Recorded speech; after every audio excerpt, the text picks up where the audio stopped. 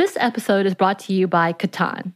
This summer looks a bit different than most summers. We're staying at home for the most part, and we're finding ourselves looking for new activities to enjoy at home. Catan is a board game for 3 to 4 players, ages 10 and up, although younger kids can play with adult guidance. It is a great way to keep families engaged and off screens, even if it's just for a little while. And those opportunities are hard to come by. And it's really easy to pick up. Get Catan at catanshop.com/mom. Listeners of our podcast get 10% off the original base game, Catan, by using the promo code MOM at checkout. Offer not good on other Catan titles or merchandise. Xfinity XFi is more than just fast. It's internet that gives you peace of mind security. Because if it's connected, it's protected. Yeah, even your robot vacuum. Can your internet do that? Learn more at xfinity.com/XFi.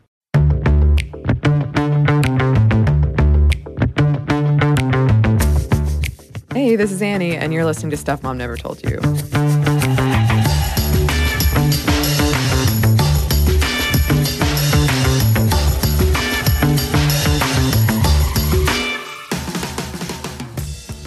And I am joined once again by my good friend, Samantha. It's me! Hey, thank you so much for being here. And I'm so glad you're here for this one because you have a lot more expertise in this topic than I do. Years and years of it. Which is dating. And we're going to be talking about specifically kind of dating. What's it like these days? These days. To be fair, I think you've had more experience in the dating-ish world than I have, but I have more experience in the different avenues of dating. Oh, okay. Okay, yeah. So we've got two perspectives to bring to this. Different perspectives. Yes.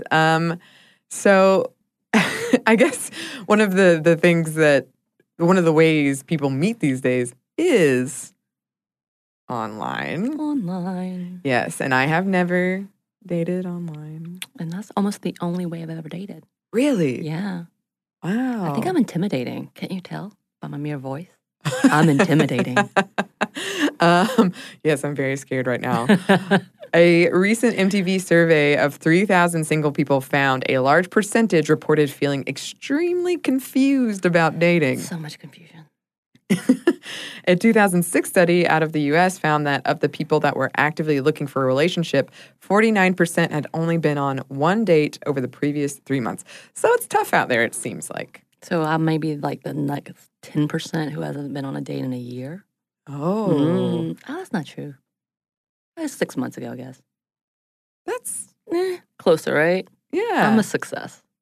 I would say so. I would say so. So let's look at some stats. As far as online dating, as of 2016, 15% of Americans have used online dating, either websites or mobile. About 30 million unique visitors a month check out dating sites. Also, I did not realize there were subscription services like Netflix for dating. I don't know what I thought. I guess I thought everything was free. Oh, you don't know like Match.com and eHarmony who reels you in with a trial and they're like, oh, but you can't actually talk to this person. Oh. Unless you actually subscribe for $9.99 a week. No, I think it's more than that. I don't think it's that much, but it tries to get you with a big deal. Like 6 months of this is cheaper than the 3 months versus the 1 month. Oh. The World Wide Web. They're sneaky ass people. I mean, I'm naive for thinking that I would have access to this. Also, can we revisit the word unique? What does that mean? Like the whole unique visitors. It means that it's not the same person refreshing the page over and over or checking it over and over. I didn't know if it was like, See, that I know. We like to have specific types of people. Okay, never mind. Keep going. Everyone's unique in their own way. Everyone is special in their own way. Mm-hmm. Nearly half of the public knows someone who has met their partner or spouse through online dating. And it is a $3 billion industry. Well, think about all the advertisements as well that people make money through. Like all of the free sites have some type of advertisement behind it that you see and or links or something along those lines. Yeah, it's true. Sponsorships. Yes, we have been sponsored by more than one. Match.com went up from around 3.4 million subscribers in 2014 to over 7 million in 2018. Tinder reports getting 1.6 billion swipes per day, resulting in 1.5 million dates a week. Another less than scientific study found that of the respondents, millennials were 125% more likely to be addicted to dating. Men were 97% more likely than women to report that, and 54% of women reported feeling burnt out. Oh, yeah. I understand that. Well, there are all kinds of very specific dating sites, like farmersonly.com, Hinge, which sets you up with friends of friends, supposedly, and then Bumble. Women are the focus, and they message first, and they have the control. There's things like Black Planet, which actually is like specifically to African Americans or the Black community. Ashley Madison, we all know about what that is, along with the lines of the SugarDaddy.com. And sometimes inappropriately used LinkedIn, we've heard. I had never known about that, but I'm not surprised. I mean, you and I already talked about the whole way back when sliding into the DMs. That's a new form. Not a new form, but a form of trying to hook up with someone. I did not know that. Samantha had to educate me of many mistakes I had made that I thought were completely innocent. I didn't realize there was this connotation to it. You were like, it's a song. You were like, oh, yeah, this guy, messaged me. I was like, he slid into your DMs. You're like, what? What? I'm like, here, let me play the rap song for you. Yep, that's how it went down. That was another one of our cheese nights. It was a beautiful, beautiful night. Yeah. Oh, I learned a lot that night. So much. Multiple stories of men setting up accounts as women to see what it's like and getting multiple messages within minutes that exist. And usually the men shut down the accounts pretty quickly because they get overwhelmed. Right. Welcome, men. Yeah. Tried this. At the same time, 23% of Americans in one survey agreed with the statement, quote, people who use online dating sites are desperate, which I find interesting. However, in 2013, 1/3 of all marriages in the U.S. started online. Well, you got to think about the whole, sites are desperate thing. There's that cliche of, we'll pretend like we didn't meet online. Yeah. As well as the fact, people have hesitations because they don't understand why. Maybe, I don't know what it is for you that you hesitate. Maybe you've already got too much on your plate, which I know you do, as well as people like my friend Brendan. I'm just going to put him out here. He would never touch it because he was like, I'd rather be alone than put in that much effort. Yeah. It is. And you know what? It is a lot of effort. Yeah, we're going to be talking about some of that. Oh, yeah. I found several articles that described online dating fatigue and an apathy around dating, the random, often tedious, and possibly dangerous nature wearing folks down. And yeah, reading about it, to me, it kind of sounded like a tense, exhausting homework assignment. It is really exhausting. Yeah, it really sounds like it. People who have done online dating for more than a few months understand how exhausting it is to not only filter out the crazies. When I say crazy, inappropriate people who say inappropriate things to you at inappropriate times, which is usually never a good time, which also we'll talk about a little later, like dick pics, which is absurd in itself and unsolicited. And then you have all the new Instagram and Twitter accounts that pretty much put people on blast for the ridiculous responses. But that's part of the whole, oh my gosh, why? Yeah. Yeah. And when you condense courting or dating into a swipe, a lot does get lost. It's that hot or not thing. Yeah. Way back when. Yeah, for people who don't know, I'm going to assume most people do. But if you don't, if you use a dating app, you swipe left or right to say no or yes. Right. And there used to be a site, which was kind of like a game way back when called Hot or Not. And it wasn't necessarily for dating. It was just for judging people. Mark Zuckerberg. And so this swiping is supposed to save time in a society where time is very scarce, but ultimately most of the time it doesn't save you any time. It makes the first step easy, but some people report spending 10 to 15 hours a week online dating for maybe one date, maybe no date. Wow. Okay. Yeah, that's a lot more than I do. Maybe I just don't have the patience or the drive. Yeah, I wouldn't. One problem, sometimes people you aren't attracted to at first sight grow attractive to you as you get to know them. Efficiency is at odds with effectiveness.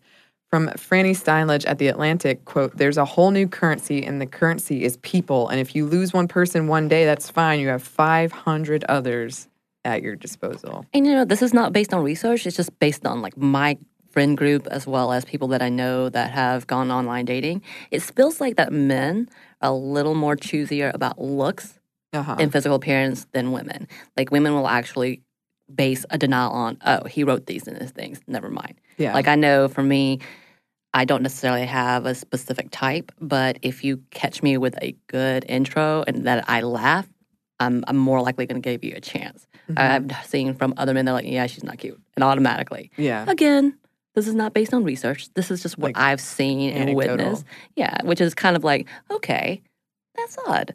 Or is it not odd? I guess it's kind of that whole superficial thing that we go back and forth, men versus women. Yeah. I've been thinking about this recently because I feel, as I've said, I don't really feel sexual attraction, but I feel emotional attraction. Right. And sometimes romantic attraction. Very rarely. Right. Sometimes.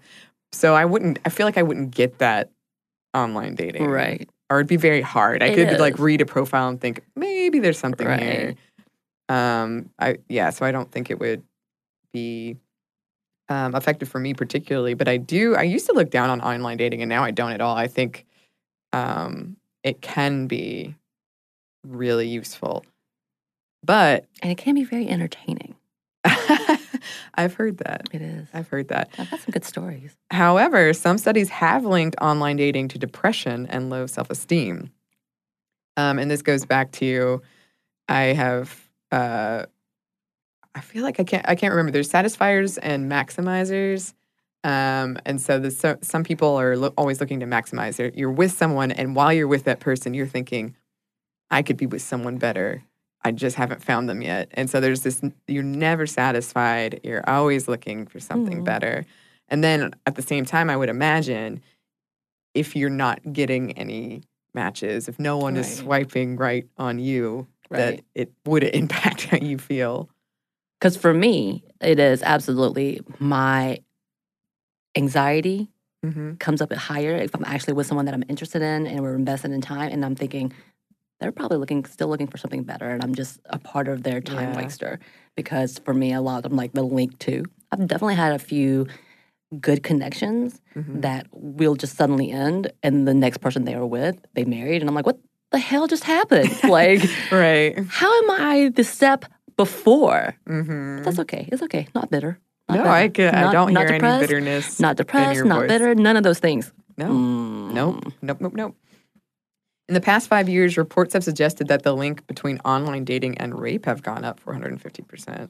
Wow. Do you think we just get more data because of this online dating, or you think that's actually because of the interaction? I think it's probably there's a lot of reasons. Right. I think it's probably because more people are doing it and there is more data. Well, I was going to add, again, yes, fatigue. That's so correct.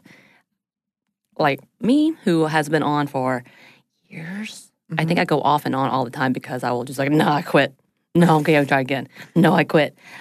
It gets really frustrating between the trying to decipher whether a person is actually truthful. Like, are they actually single? Or are they just trying to find something on the side? Or any of those questions. And then if they're not interested as the same as you are, or just the overall ridiculous messages that you receive at times. I've gotten many weird requests. Also, remember, I'm Asian, so therefore the level of people out there with Asian fetishes, it's a large number. I get some of the weirdest messages requesting the weirdest things. And I actually had to put into my profiles, please don't ask me to do this. I'm not that type of person. You're not going to see me this. Don't compare me to an anime. If that's all you're interested in, please don't contact me. Oh my gosh. I got some weird stuff. I'm really not going to put on weird dominatrix fantasy things for you. Unless I really like you. Just kidding. Maybe. But I mean, there's a lot of that as well that I'm very cautious of. And honestly, that's one of my requirements. If I see too much Asian interest into your profiles, I'm like, no. Absolutely not. Because it just already levels into, all right, you have this obsession. I can't be that person for you. Yeah, that's fair. Online dating has borne out something else that we've been hearing about a lot in the past couple of years, which is the increased importance of dating someone who shares your political beliefs. 72% of people on OkCupid say they wouldn't date someone who supports the president. Yeah. I would say that my standards have definitely changed since the newish administration. For me, the sites with political affiliations have become very helpful, and I actually really, really like it. And with that, I'm even more strict with the rules I have about dating and what's acceptable and what's not. And honestly, and you'll hear later on in the sound bites when I talk to different people about their dating rules and their online dating requirements, they have started talking about how they have become even more stringent about their requirements in politics because of the recent changes. And I know for myself, even if I see that you're moderate as a white man, automatically no. It's automatically no, because I'm like, in this climate, that means something. Yeah. That means that there's some type of privilege that you've experienced that you don't have to worry about it as much as I do, or a person of color does, or a woman does. So that should automatically puts off like signs that I'm like, you need to care a little bit more, whether it's just, what's happening right now is gross. Mm-hmm. For the rights of women, for the rights of people of color, for the rights of the LGBTQI community, all of that is important. And I think that's part of the things that I'm like, 5 years ago, I wouldn't have thought about it as much. I would have maybe given you a chance. Right. At this point, I'm like, no. Yeah. Fun stat for me. Profiles with names or usernames that come early in the alphabet are perceived as more attractive, so really? I would be slaying. And I need to rethink my strategy, apparently. Just A, Sam. I think you're onto something. I think I might have to try this as like an experiment. Oh, I have two profiles. I support See who gets more traction. Oh, a Sminty experiment. I like it. You know I love experiments. So let's talk about dating in this era of #MeToo. 40% of male respondents aged 18 to 25 reported that Me Too has changed how they approach potential romantic relationships. And doing the research, I got to say, I got pretty tired pretty quickly of reading, woe is me, I don't know what to do anymore. I'm on edge the whole time, accounts from men. Yeah, it sucks. But it has sucked for women for a long right. time. And also what we have to accept as, it happens. Right. Also those questions like, what? I can't even flirt with the woman in the office anymore. This isn't life. Geraldo Rivera said sexual harassment was criminalizing courtship. Yeah, Geraldo Rivera, really? I love how these conversations act as if we were taking away a privilege somehow or a right. Where did this concept of consent go out the window? I mean, how did it go away? If I'm interested in you, you will know. I really hope that you have the common sense to understand when a woman is interested and when it's not. And I understand sometimes those rules and those get a little bit, sketchy and such. And if you're in doubt, just don't. Yeah. Just don't. That's the safest way. And if I was interested in you and you become forceful or aggressive, believe me, everything changes. No longer interested. So it's kind of like you need to figure out your own lifestyle and what you understand as consent and rights and privileges. Because the whole concept of picking women up, I think, is also an issue when it comes to the understanding of what consent is. Like the whole harassment, like the whole continued violation, and or just getting into that space. I love The Office. That's one of my favorite sitcoms. I watch it all the time. It's one of those that I watch when I'm like, I need to think about nothing. Mm-hmm. But some of the episodes that really, really have bothered me recently are when Michael, who we know is inappropriate and cannot read cues really well and ridiculous, but several of the relationships he pursue is stalkerish. Yeah. And I'm like, this is really, we've allowed it as funny and endearing, and maybe that's part of the reason we have such misconceptions of consent and what trying and isn't trying. But literally there are two women where he just keeps trying to either kiss them or force a relationship on them, and it finally turns out okay for him. But let's be clear, that's not supposed to happen, and that's not okay. Yeah, for sure. There's also all the complaining about how you can't even have a mistress because women find out some way or another through modern technology. Oh, I can't deceive women anymore. What? What? I can't have 3 families in 3 different parts of the country or the world? Why? This is terrible. Terrible. The worst day of my life. There are accounts from women saying at the end of first dates, essentially that men would say to them, because of this whole Me Too thing, I'm not going to make a pass at you. You're going to have to make the first move. Concerned more that they'll be accused than of actually preventing harm. Can we just revisit again the whole statistic of women reporting and again making accusations and again even believing that they've been violated? I mean, yes, you should absolutely be willing to talk about these things, but to put it off as if you're being hindered and or this is all of this fault, your fault, women's fault. Come on, guys. Yeah. Come on. And other people. Just come on. Yeah, everybody. Apologists. Come on. Data from dating.com indicates that since Me Too, women initiating conversations with men has gone up 268%, while men initiating contact has gone down by about 30%. The number of unsolicited nudes has gone down as well. Actually, yeah. One of the people that I talked to, I asked her, I was like, how did this affect you? Has Me Too? She's like, you know what?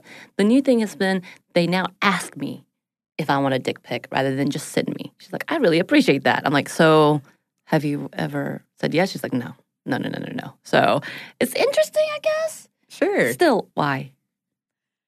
Why indeed. Keep going. I was recently at the Southern Foodways Alliance Symposium and listening to people in the food service industry discussing how to handle a situation like a date gone wrong. And it was really saddening. In the UK, there was a whole campaign called Ask for Angela, which was a code word for staff so they could discreetly take action. Well, yeah. So I decided I wanted to also talk to my friend group about this online dating experience because obviously I'm not the only one who has gone through all of these shenanigans. So this is the first group of my friends, which include Casey, Joe, Matt, and Louise. And just to let you know, Matt and Louise actually met online and have been together for a while now. I've been on online dating sites off and on for 6 years. I think probably I had to be 20, so 11 years the first time that I logged into an online. Yeah, I would say I've been using them off and on, not right now, but off and on for probably 10 or 11 years. I was probably an early adopter, and I probably had it about 11 years, about when it came out, because right around MySpace time, if I remember correctly. Oh, you are one of the first then. What site did you go on? The first one. The first one I downloaded was Hinge. And why?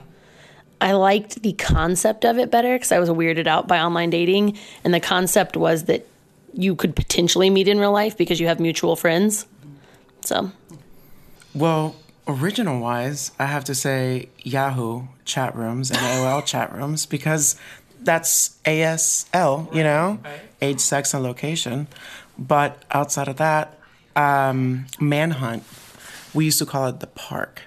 And Manhunt was the first gay hookup site. And it was on the computer, and I had it. I probably started on AIM as well, and now it's mostly farmers only. But OkCupid has been a pretty good constant. Keep deactivating it and, come back when I've got time. Pretty casually, not really contacting most people, just short conversations mostly. I prefer face-to-face and personal connection. And I find that there has been a huge culture shift in dating, and people don't take the time to invest and figure out if something's really going to work and take the time because there's a million other people at their fingertips they could be swiping through. I think it makes it a lot harder to build genuine connection because there's a lot of other options. You don't have to try and make something work. Right. So with that, why are you still on? It feels like the only way to meet someone. No one approaches anyone in real life either because there's a million people at their fingertips. Why risk getting rejected face-to-face and being embarrassed or whatever else when you can swipe on your phone and have the comfort of knowing someone also swiped right before you broach a conversation? Same-sex relationships, there was no other way besides The Park, which was Manhunt at that time, or Yahoo or AIM. There was no other way. I grew up in a town where that was just not possible for you to meet anyone else. And even moving into the city, there's just no other option. So is it great? No. But do I have another option? Not really. So I've got to say there's a double edged sword on this where it kind of cuts through some of the confusion or At least for the same sex thing, if I usually looking for someone like, oh, I can easily just go in and not have to be like, is this person gay or straight? I don't know if that's the first question I want to ask. But I think after like getting out of like school or something, the only time you are in a position to really meet people that are outside of your friend group is usually at work. And where I've worked, it's been a very shallow pool.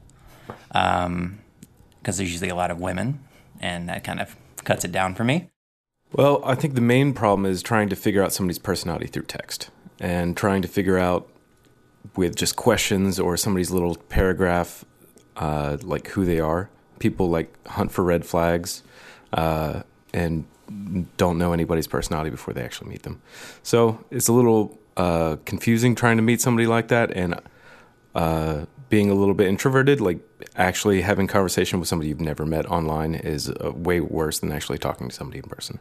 So I think a lot of people would rather just kind of get to the point and like get to talking to people either on the phone or in person faster. But at the same time, I see people at the bar swiping like when they could be talking to people in real life.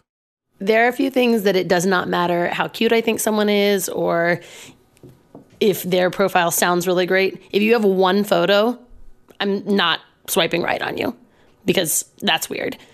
If you refuse to fill out your section, doesn't matter how cute you are, I'm not swiping right. The people who are like, I'll fill this out later, I'm too busy, then don't be on here.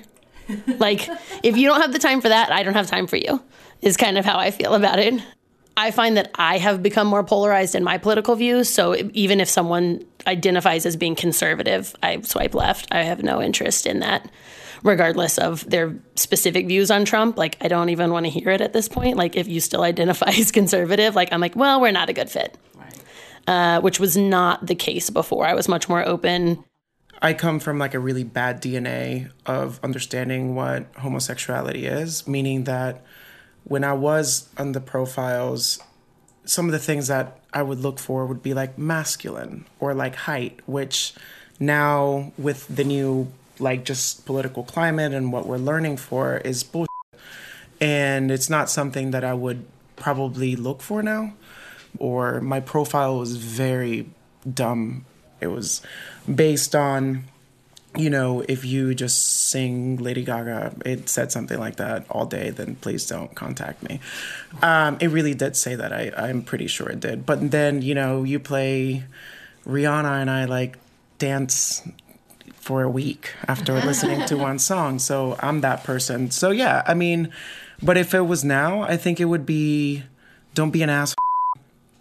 Don't presume that, you know, don't ask like, are you Hispanic, black or white? Just like meet before that happened. And, you know, be funny. So the things that would keep me from either being interested or continuing a conversation with someone, where do I begin? There's so many things. But first off is the photo. It depends on, I honestly didn't need like, yes, it's nice to look at a good body, but that's not the first impression I want of someone. I want an actual, like, just a good photo of, like, their face and a smile.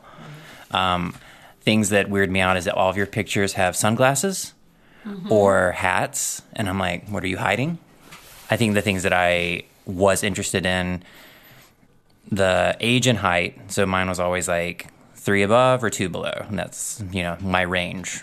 That was my comfort zone. I didn't want to get into like a 60-year-old person or an 18-year-old not dealing with that, you know?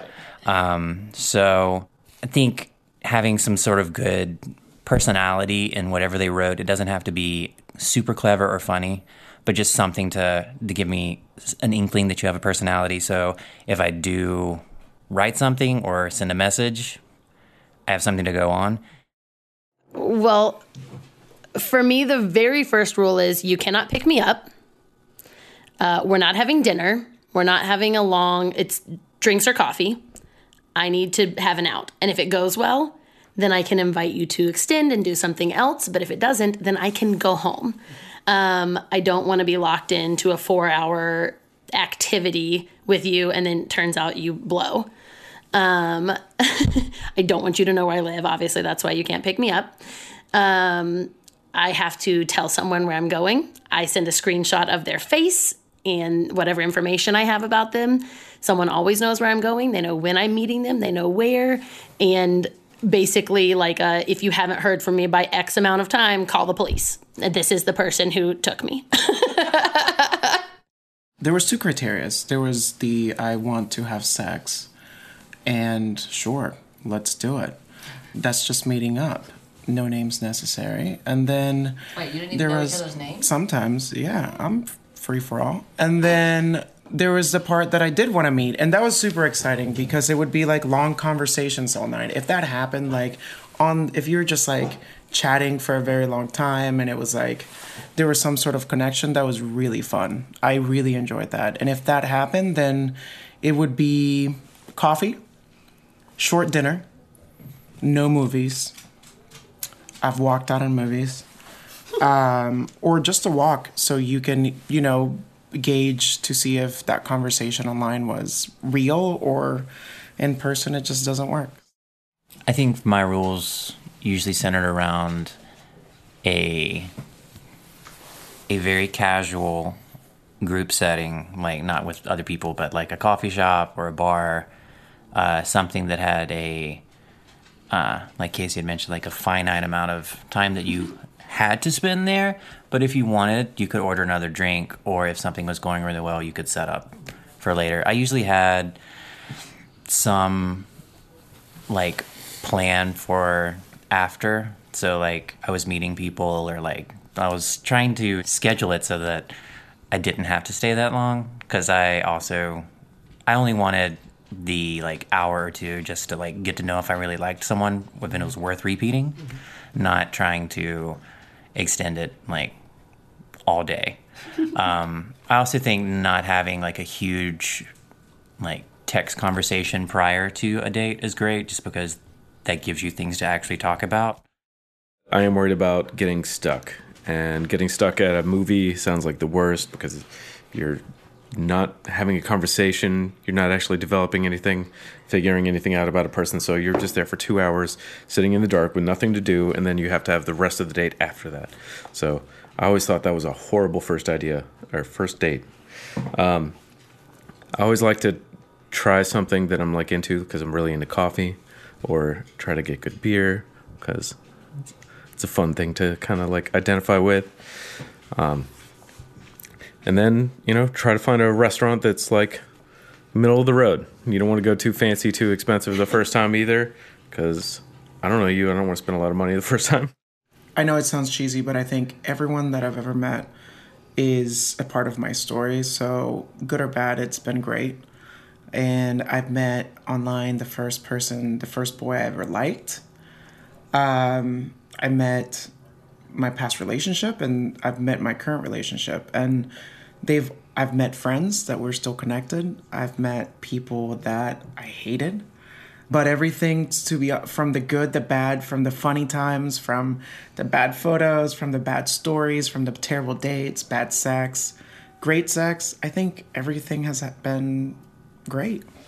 The past dating experiences, I think they've been great at like teaching me what I value about myself and what I want out of a partner. So I think the culmination of all of it's great.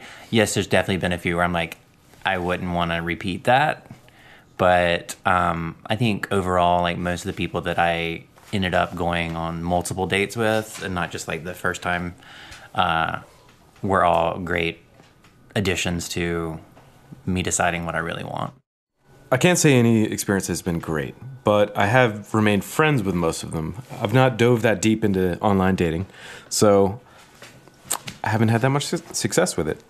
And at this point, I still talk to a good amount of people that I did talk to, but I've also had some very bad horror stories, which were great stories to tell. So I did come out of something positive. The worst thing that happened, which it could happen for anybody, was a breakup that lasted all day at Six Flags. So it started out before I went to Six Flags, and I had some friends that were supposed to come along with me on this date, and in a Panera parking lot, broke the news. I was like, I don't think I want to see you anymore. And I was like, well, I mean, do you still want to go to Six Flags? And it was, yeah. And I was like, so the entire day was a therapy session of someone digging into my mind of like why this wasn't working. Also in the second group is Haley and Karen, who discussed how they met and also their own experiences in the dating world. Where else are you going to meet someone to go on a date with? I don't trust my friends. I hate leaving a date that you're ambivalent about because it's just so awkward. Like, this was a pleasant evening. Thank you. I would be like, because like usually it's people that you've chatted with for at least a couple of days, so there's a little bit of attachment, even if it's not real. I had very few dates that went great. A lot, either I was more interested than they were and I could tell, or they were way more into me and I was not. So like it's kind of like I would do this thing where I'd be like, this was fun, I'll see you on the internet, and then I would never talk to them again. What is the worst part of it? It's a grind, it's a slog. Like I have a friend who's very averse to it, and like it takes a minute to, one, it's no guarantee. Two, like it can take a while. Like there's just, you never know. A lot of times I would find myself only matching with people that were passing through Atlanta in the airport. I'd be like, oh, of course you don't live here. So like, duh. But like I would have a couple of things where like, oh my God, this person seems great. Oh, they're 10 miles away. They're in the airport. Oh, they're never coming back. Right. So that was kind of disheartening. Ghosting is okay if you're essentially strangers. Yeah. Like 3 or 4 dates you slept together, you owe somebody something. But like if you had one bad date, I don't know if I need to tell her that like, let me show you the reasons why I don't want to spend any more time getting even to know you. I think what seems to have shifted that there's now we're involving men in the conversation, right? Like any woman I know who is on online dating, who got the dick pic, who got the weird, fetish email or whatever, you talk with your female friends and just be like, dude, what is, like, how? Right. But like the fact that now it's just like, we've been able to carve out a space to be like, dudes, don't do that. Like when I first moved down here was the whole elevator gate nonsense in the skeptical community, right? With like literally somebody saying, dudes, don't do that was the end of the world. And so now I feel like we can say, don't do that. And that's got to count for something. You have to keep an open mind, which sounds cliche, but it's true. Sometimes people will surprise you. You have to be persistent. Like, I guess you could go on one date off of being not on dating for a while and have it be the best day of your life, but it probably won't happen. It taught me a lot about resiliency to keep going back. Like, I've had a few friends that were like, you can put the work into it to like meet somebody that you really like. Like, you got to kiss a lot of frogs, blah, blah, blah. But it's true. Like, there's just so many people and there's no way you can connect with all of them. I would say the best thing about online dating is that you will eventually find somebody, hopefully, and then you'll get off of online dating. Yes. Well, I mean, like, look, a first date is a first date, and they are a special kind of treasure. Oh my goodness! Even the bad ones are almost better than the good ones, because the good ones are like, now I gotta go like again, and like at that which point in time you've got that 3-date minimum where you're like like if you have a good first date, then you get a second date. If that one sucks, well, you got to break the tie. It does reveal certain unkind truths about yourself when you are like just scrolling through a catalog, as if they were like Russian brides or something, right? Like, and it's like you realize some of your biases, and like you realize like that maybe you've got a really strong type. After a certain point when you're either not going on dates or going on continuously bad dates where either you're rejecting that person or they're rejecting you, it gets a little bit demoralizing. So it was nice to be like, oh, I'm not a troll. Or like, oh, people do exist. As long as you understand that it's an inherently ridiculous thing like any other human pursuit, I think that there's the possibility for a lot of fun. It can be bruising, but at least you're not like injuring relationships with people Like I get right, like your work isn't awkward. Right. Instead, the internet's awkward, but it's already awkward. I would actually try to meet up sooner rather than later, so you don't get attached to like this fake person or who you think they are. Lightning can strike. You never know.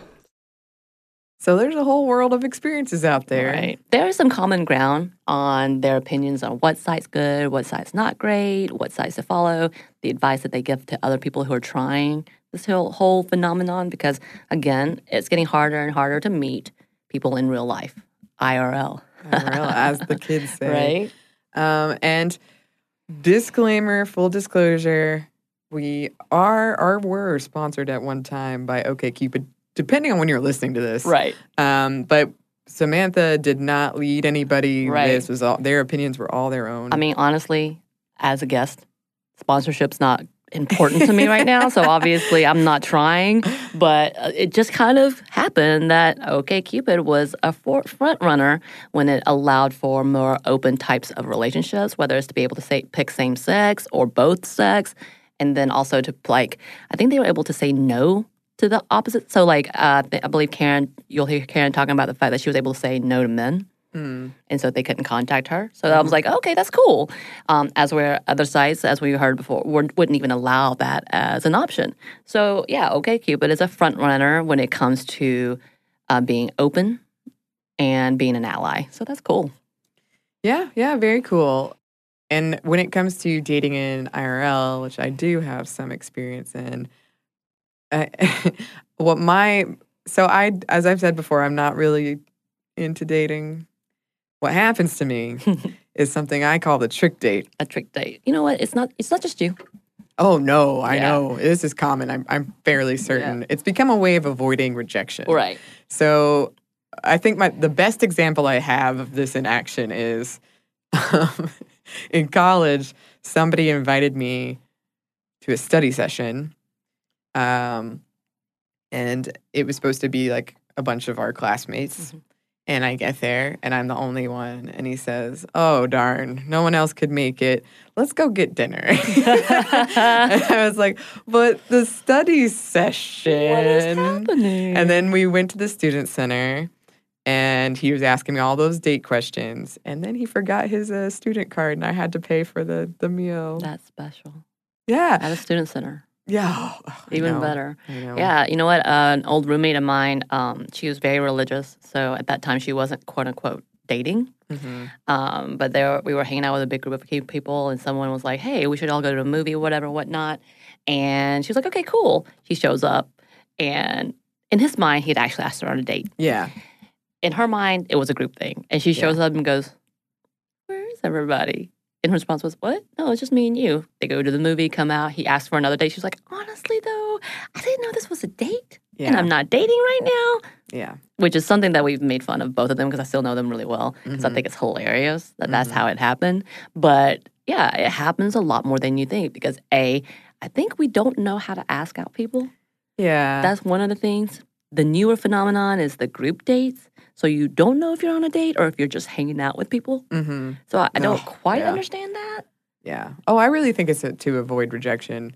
And also, I do think there are instances where it's legitimately a misunderstanding. Right. Some person views, especially if you have feelings, if one person has feelings and the other person doesn't, then I think you can cross. And I'm very, I like hanging out. If you ask me to go do something, I'm going to go do it. Right.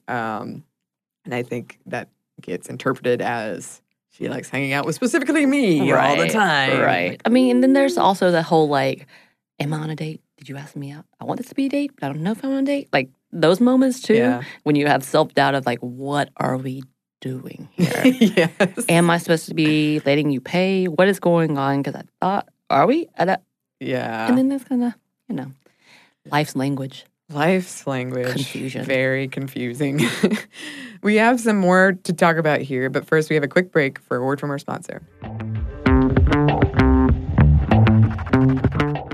This episode is brought to you by Chinet. The Chinet brand provides premium disposable tableware to celebrate moments of togetherness. Yes, and right now that is more important than ever, especially when we're all apart. So recently I had a group and we had a socially distanced barbecue where the host drew out circles and chalk that were 6 feet apart. And everyone showed up with their own chairs and beverages. And it was really convenient to have disposable products. And we just had a lovely conversation. It was really fun. Yeah, and with the disposable products, I know that the Chinet brand provides durable and trusted products, which I have used before, that let you enjoy every moment of the get-togethers and traditional or now not. And there are classic white products that can work for any gathering or cut crystal plates and cups when you want to make something a little extra special. Disposable tableware keeps things simple and cleanup easy. Chinet products are available wherever you buy groceries, including delivery or pickup. This episode is brought to you by Quip. When's the last time you got rewarded for brushing your teeth?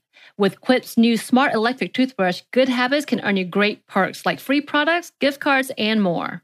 The Quip Smart Brush for adults and kids connects to the Quip app with Bluetooth, so you can track when you're brushing, get tips, you can earn points, and you can redeem those points for rewards. Already have a Quip?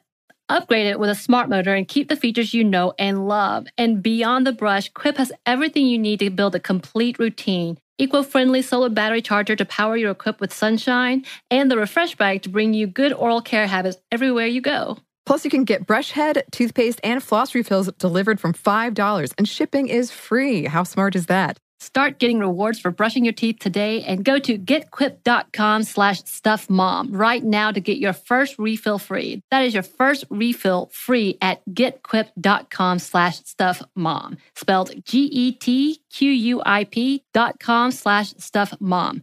Quip, better oral health made simple and rewarding.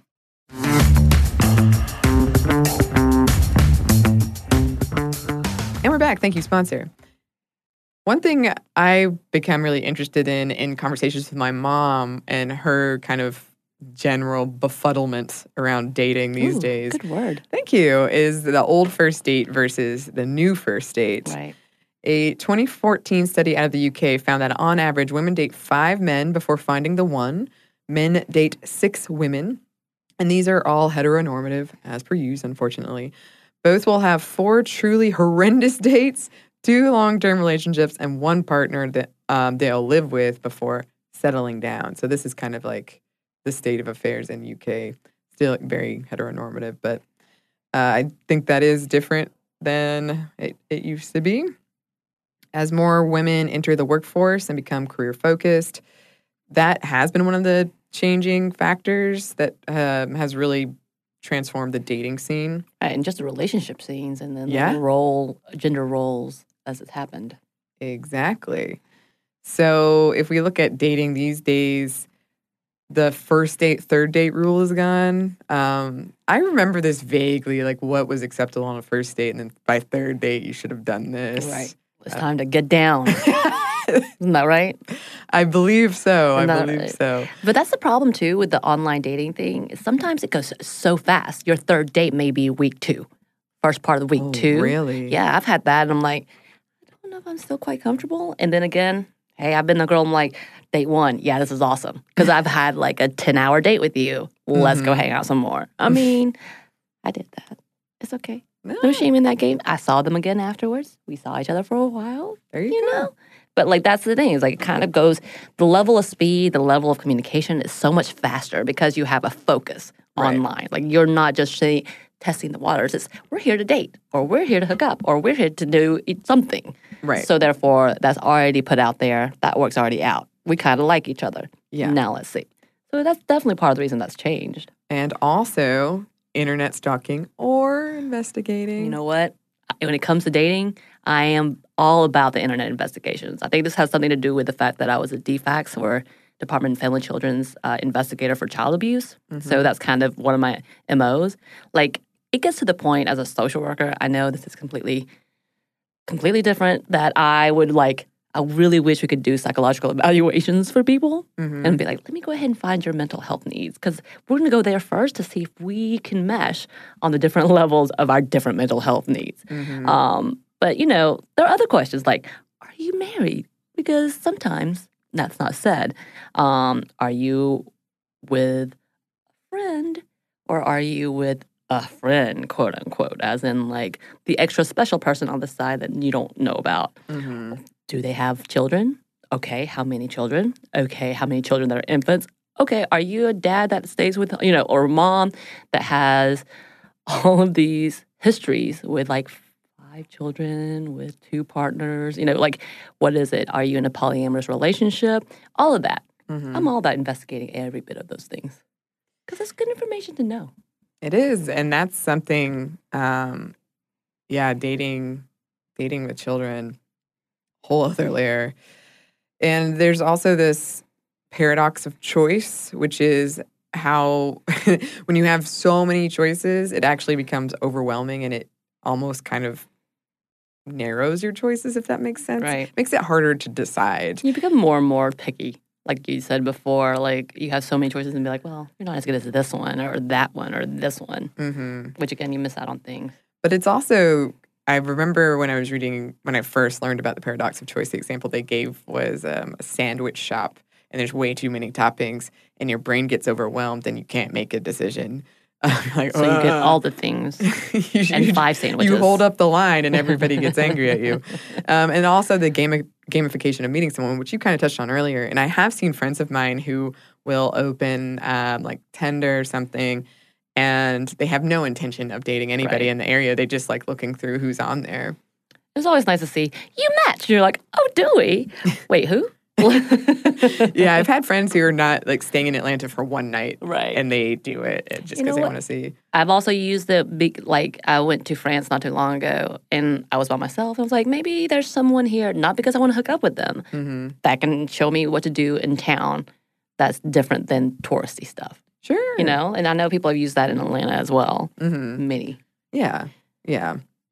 There's also this whole new language developed around dating and kind of specifically online dating, like ghosting. Ghosting. You know what? I've always been fascinated by the idea of ghosting.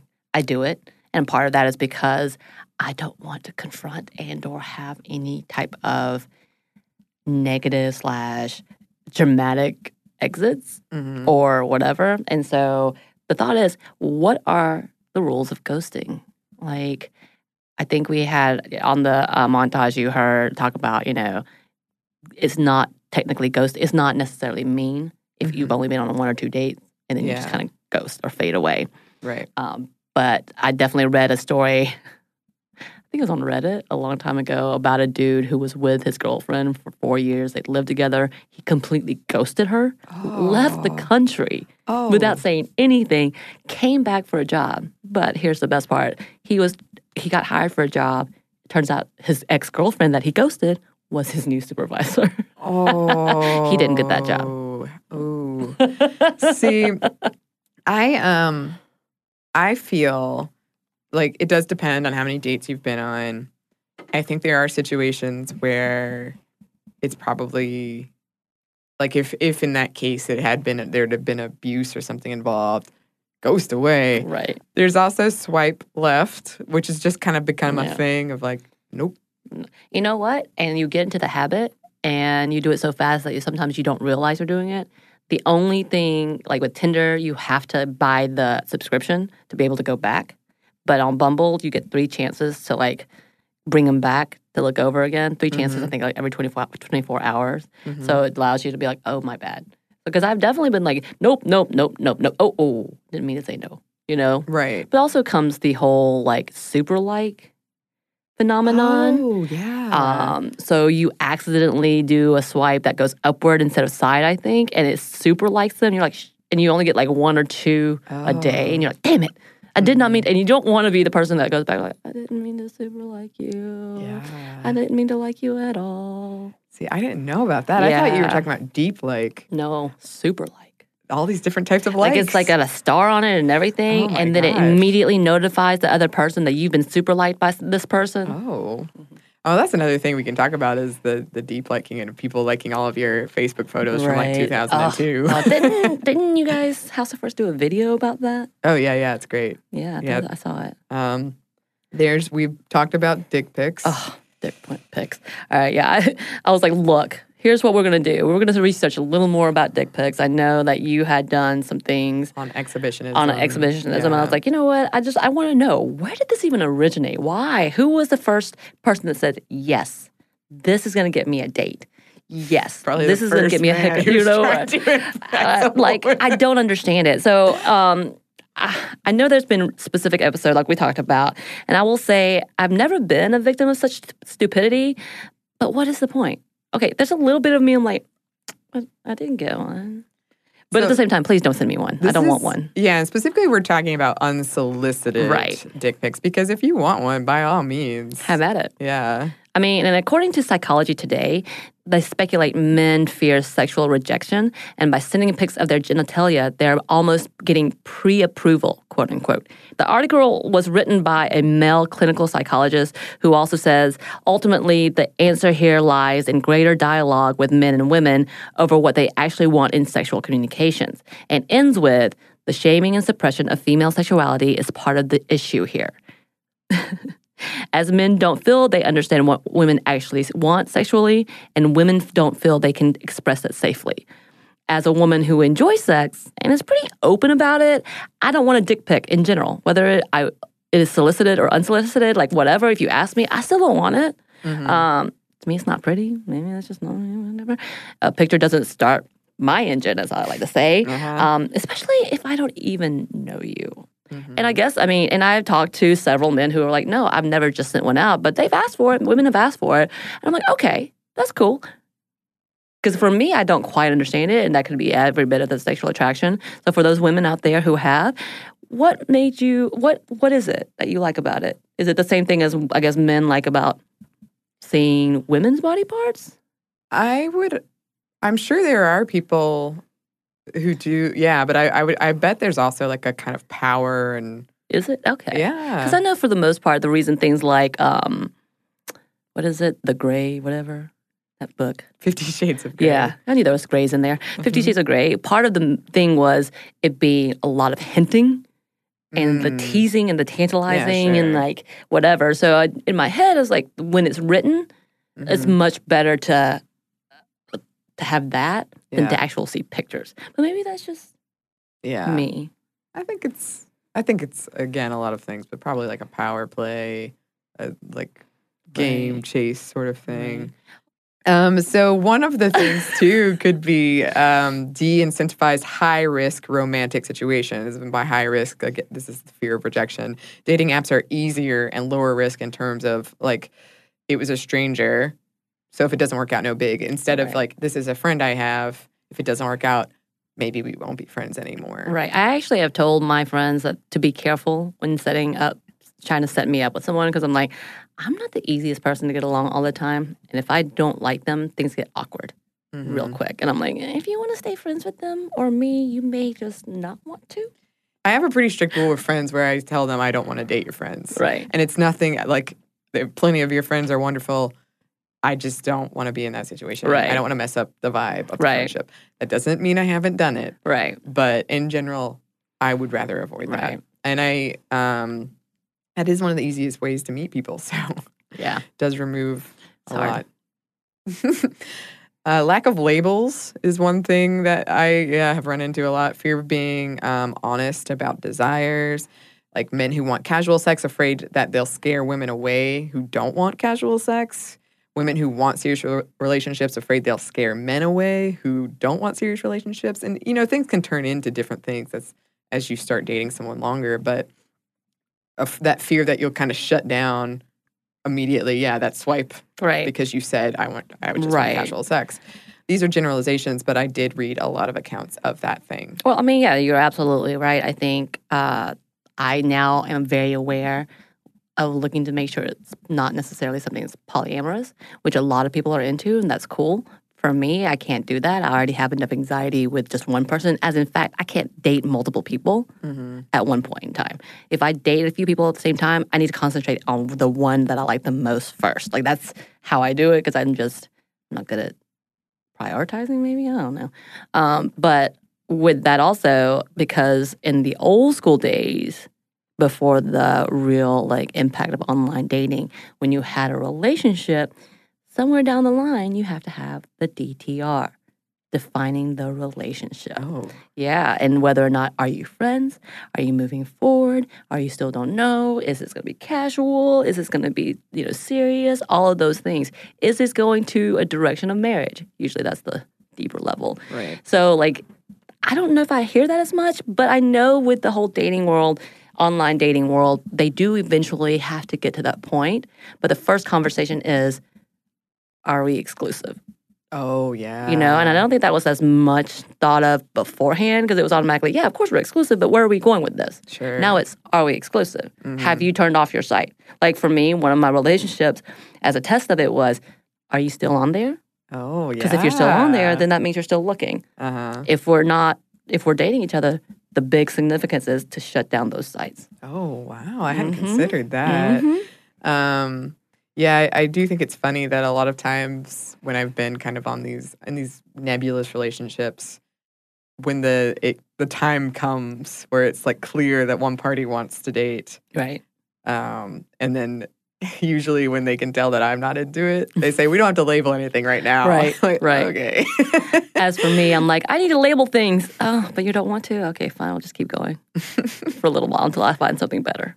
You told me the other day that another term, meet cute. I didn't know what that was. I thought it was a dating app. You know what? That would be a really great dating app. I think we should do this because then we can make me arrange for them, for them to be at somewhere, and like they don't know who they're dating, but we know their personality. I think we just created an app. We should do this. But yeah, meet cute, meaning like this accidental meeting that you have that purposely like puts you together. So I was talking to you because this is like a movie term, I think, where they run into each other as they're trying to get to wherever they're running late to and bust each other, and then all their stuff comes out, and then oh look, they have the same book. It's meant to be. It's a meet cute, and you have a conversation. That's okay. There you go. Things are falling into place for me. You know, I got you. Okay, perfect.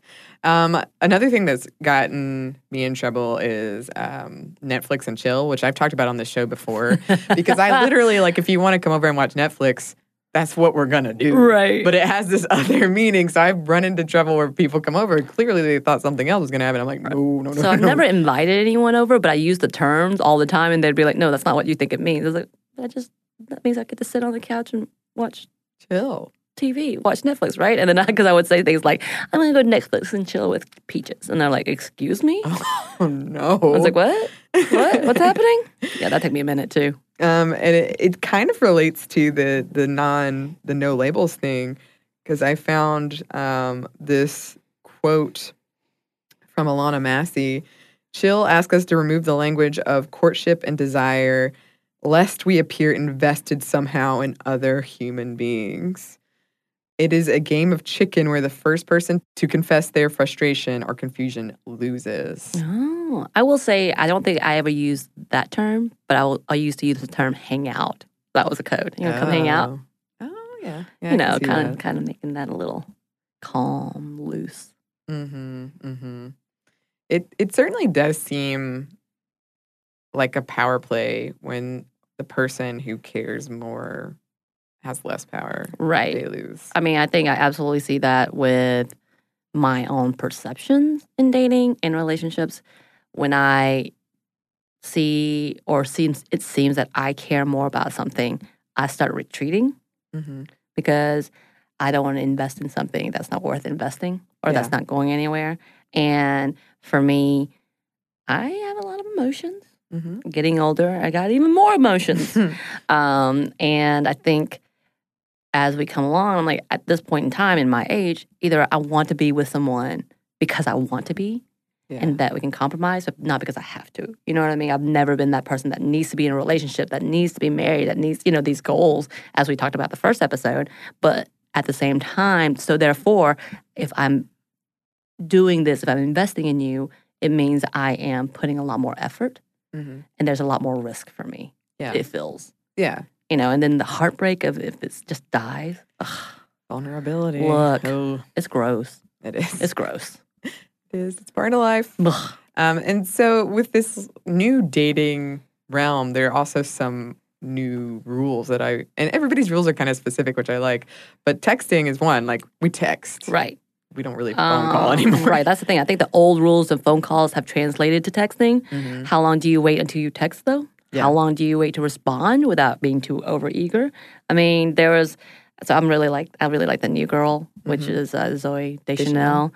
Not necessarily for her, but for like all of the characters. And in I think it's in the first episode, she sends a text to a guy as she's trying to find a rebound. And her being naive cutesy self, has probably given like 10 texts in 2 days, being excited about plans, in which the guy responds with, ugh, there's too many texts. I just wanted to sleep with her. And then he ghosted her essentially and left her hanging. But I'm like, yeah, that's kind of the idea. Like, how far, how much, how long?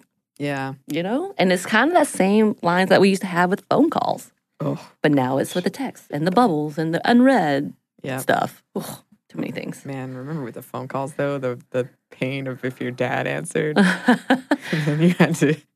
grab the line. And the well, I don't know if you're old enough for this. I just remember thinking, man, if I could just have my own phone line. All the cool kids have their own phone line. Let me have my own phone line. I did not have my own phone line. Me either. But we were talking about MSN and chat rooms, AOL before this.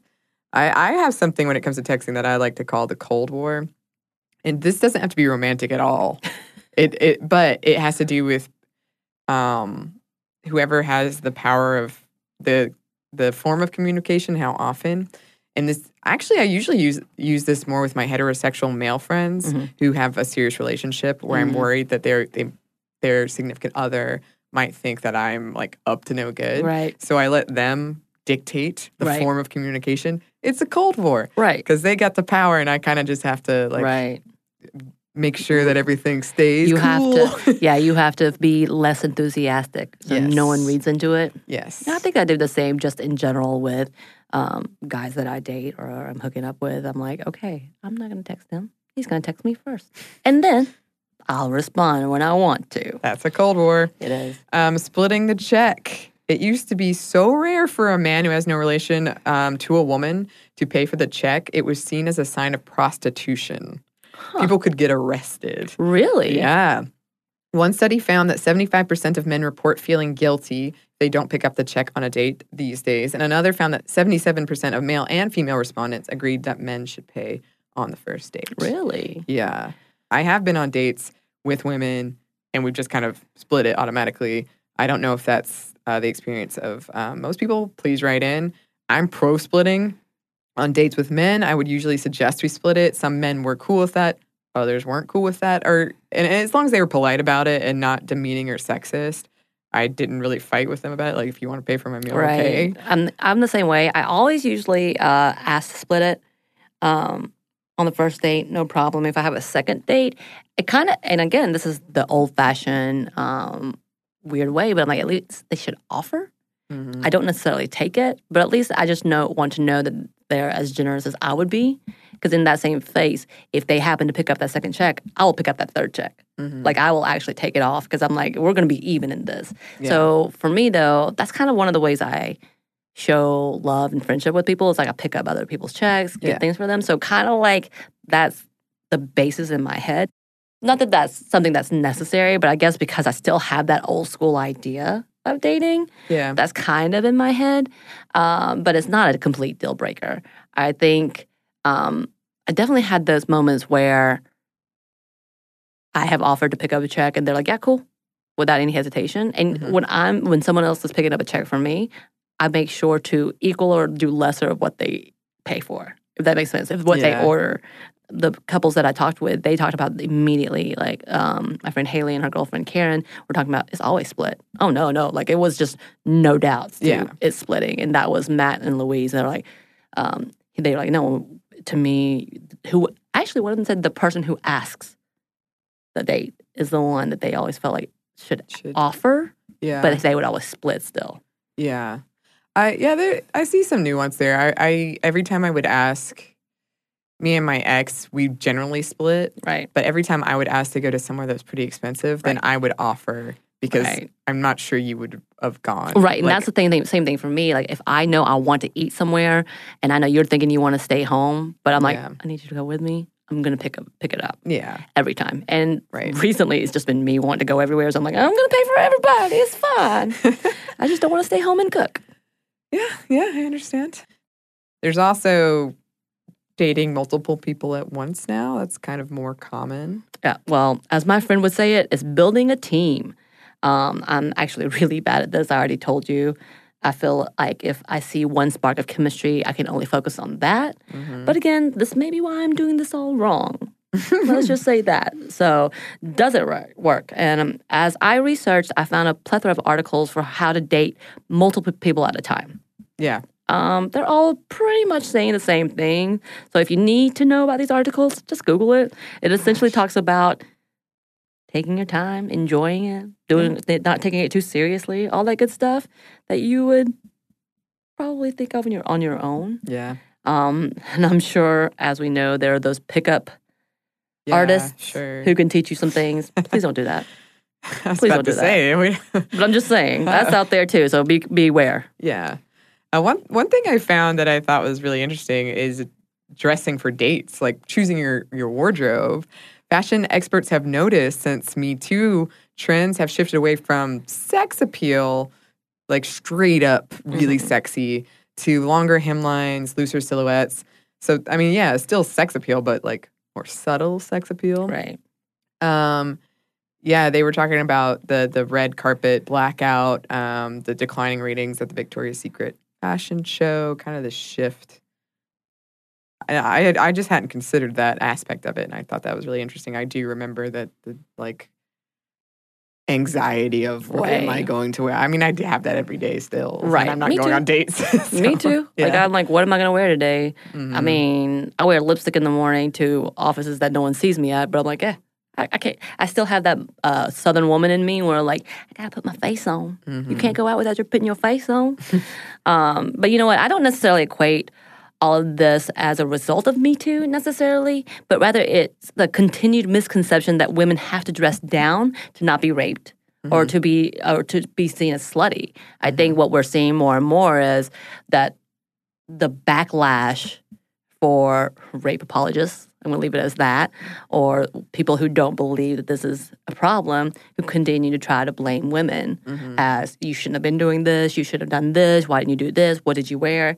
And I think that's part of the unfortunate circumstances behind some of these things, that women are like, okay, they cannot separate, not necessarily not because they don't want to or they believe in it, but this misogynistic idea of how I dress is going to affect what happens to me. Sure, and like how people view the And I think that's just coming more and more to light as we see more and more people and predators getting away with things or getting lesser sentences or getting so much empathy.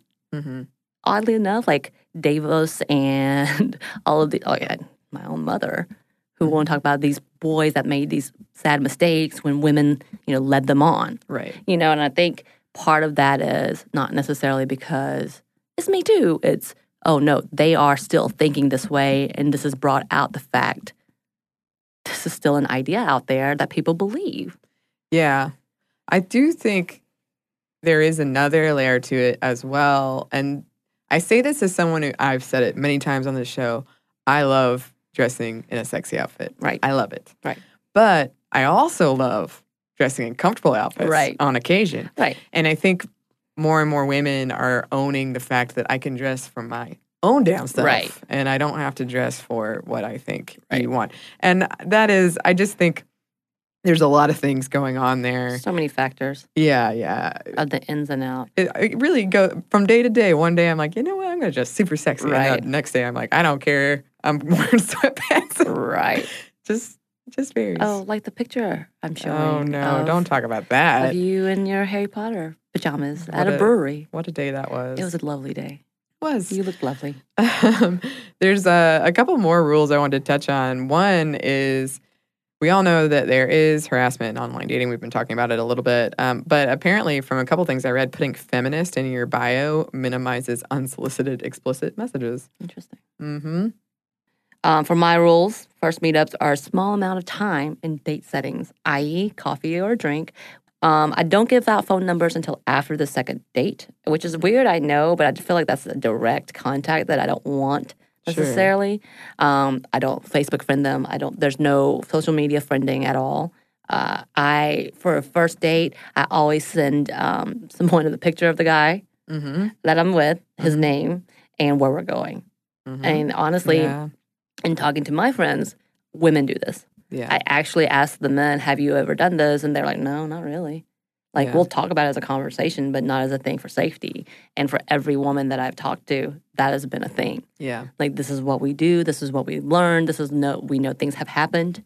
I mean, essentially, that's kind of what it comes down to. We don't trust strange men. Yeah. And that's the way we have to learn to protect ourselves. don't get me wrong, I've never had any issues where I've almost been kidnapped or anything. So, great. My taste is good. Thanks, guys. Thanks, guys, to the guys I went on dates with for not kidnapping me. Being a basic human being. For being a good human, thank you. But it's still that concern because you do hear enough and you do see enough that you're like, I have to put these really serious requirements on this as well. Yeah. Another thing, I love how a lot of the people I spoke with have the if they have too many pictures with multiple people, if they have too many selfies, right? Just these very specific. Oh, I do. If you have more than 2 selfies, if you have a picture of yourself laying in bed, okay, which I always found weird, unless there's a dog in that picture, or if there's an animal and specifically dogs in these pictures, I'll allow it. Okay. Now, also pictures in the car, it's just random pictures of guys that in their car. See, my theory is they work for Uber or Lyft, and they're just reusing a picture they had to take for that. Maybe there's a lot of those. That's what I think. There's a lot of those, and then gym pictures. Automatically no. Automatically no. Why?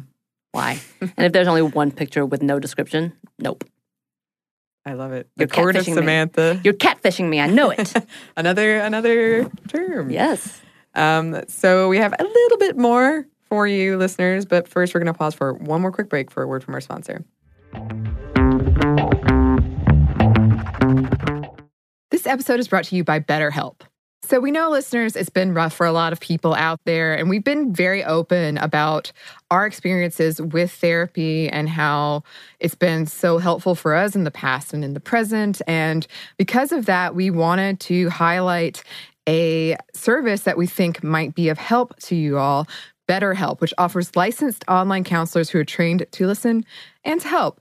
You can talk with your counselors in a private online environment at your own convenience from wherever you're comfortable. And BetterHelp counselors have expertise in a broad range of areas. They can give you access to help that might not be available in your area. And you just have to fill out a questionnaire to help assess your specific needs and then get matched with a counselor in under 48 hours.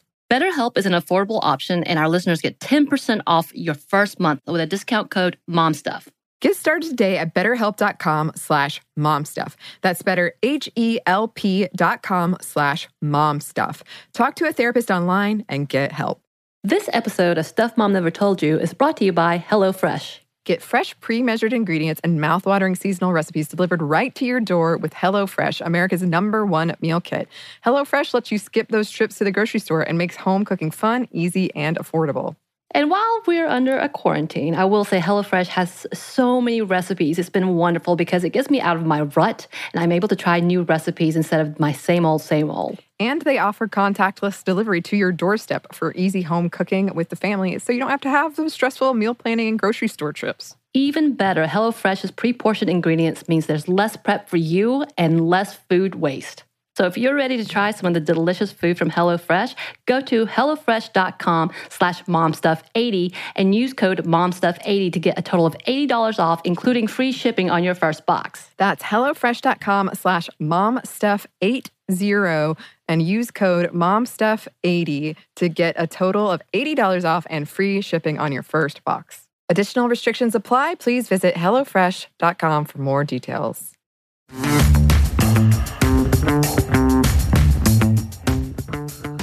And we're back. Thank you, sponsor. So we did want to talk before we close out here about Bumble specifically. Right, Bumble. So for those of you who may not know the history of Bumble, Whitney Wolfe Herd, the co-founder of Tinder, founded Bumble shortly after leaving Tinder. Wolfe Herd sued Tinder for sexual discrimination and harassment and settled and was able to get, like I said, a settlement due to the harassment that was happening from the other founder of Tinder. So it was all this huge mess. She then was approached by another dating site founder to develop Bumble. So this guy, I think, had a successful business that started out in Russia. Oh, interesting. Yeah. For those who are familiar with Bumble, they further expanded their site to include a BFF app to find friends, and then the Bumble Biz. And the Bumble partnered with the Anti-Defamation League in an effort to remove users who display hate symbols in their profiles, which I thought was really cool. And the company launched Bumble Biz which also uses a woman-first interface as an attempt to remove the soliciting nature and sexism that exists in the networking, which I thought was super, super cool. And I will say they have had some really good press with handling trolls and jerks online who have harassed women and become overly aggressive. I think it's really fascinating to see that this has become one of the better sites for women. And when you talk to a lot of the women, they find this as a relief so that they don't have to deal with constant like harassment if they don't want to. If it is, at least someone will protect them. Like there's different levels of why this is a great site. Once again, developed by a woman, which I love, who went through sexual harassment on her own discrimination, so therefore brought that in as a platform to start a site.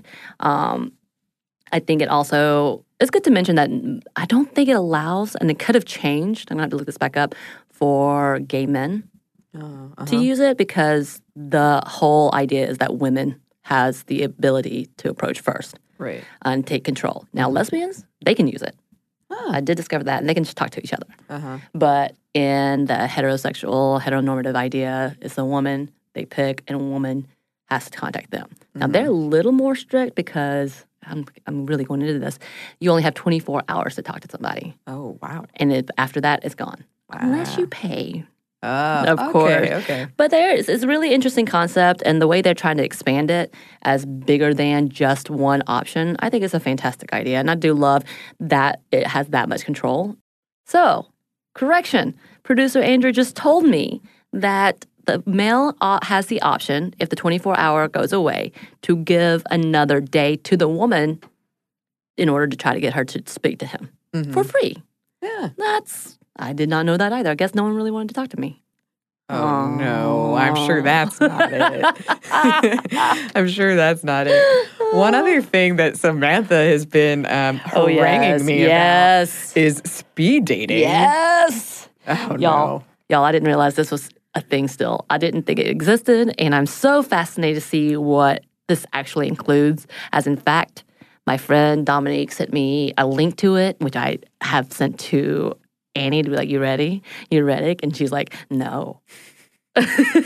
No, with like 10 exclamation points. And I love it. I think, what did I say? That it has a UK flair. It has a UK flair. Which and I asked you what that was. All I could think was, they're going to curse at you a lot in an accent and offer you fish and chips. If there's beer there, I'm in. Dude. I couldn't see how that's not a UK thing. So I'm going to make her do this. And we're going to come back and tell you exactly what happened. I've done it before. I've never done this. This is such a phenomenon. I don't understand it. And I'm excited and nervous all at the same time. That sounds like dating. Oh, we're going to have fun. So that about brings us to the end of this episode. I had a tip in here, but really all it is communication. Which is what I always come back to. If you're not sure about something, ask. It might be awkward, but both parties are probably relieved to discuss it. And you know what? Again, from the soundbite, you also heard people say, just enjoy it and don't take it too seriously. So that's the biggest thing is whether or not it was the worst or the best experience, you come out with some good stories and just find the humor in that. Hopefully not dangerous stories. Yeah. But I mean the date with a guy that I had who liked to flick his tongue out at me every 30 seconds. It was super weird. But all of those things, you have really good stories. Sure. Laugh about it, and then you move on. Sure. Laugh and live, as Laugh they say. and live and tell everyone else about it. Yes. Maybe get a podcast and share all the secrets. Thank you so much for joining us, Samantha. Yes. Listeners, if you'd like to write to us, if you want to share your dating experience, please do. Our email is momstuff@howstuffworks.com. You can find us on Twitter @momstuffpodcast and on Instagram @stuffmomnevertoldyou. Thanks as always to our producer, Andrew Howard. Thank you, Andrew. And thanks to you for listening. Yay!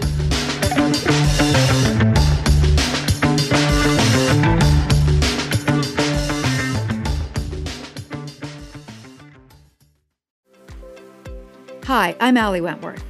How do I grow a teenager in a pandemic? Well, that's exactly what I want to find out.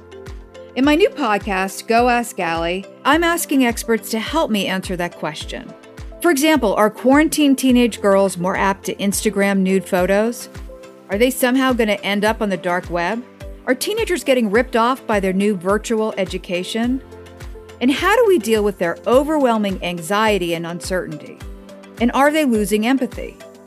I'll be talking to experts and friends like my friend Brooke Shields. She'll reveal how her complicated sexual upbringing has influenced how she is as a mother to teenage girls.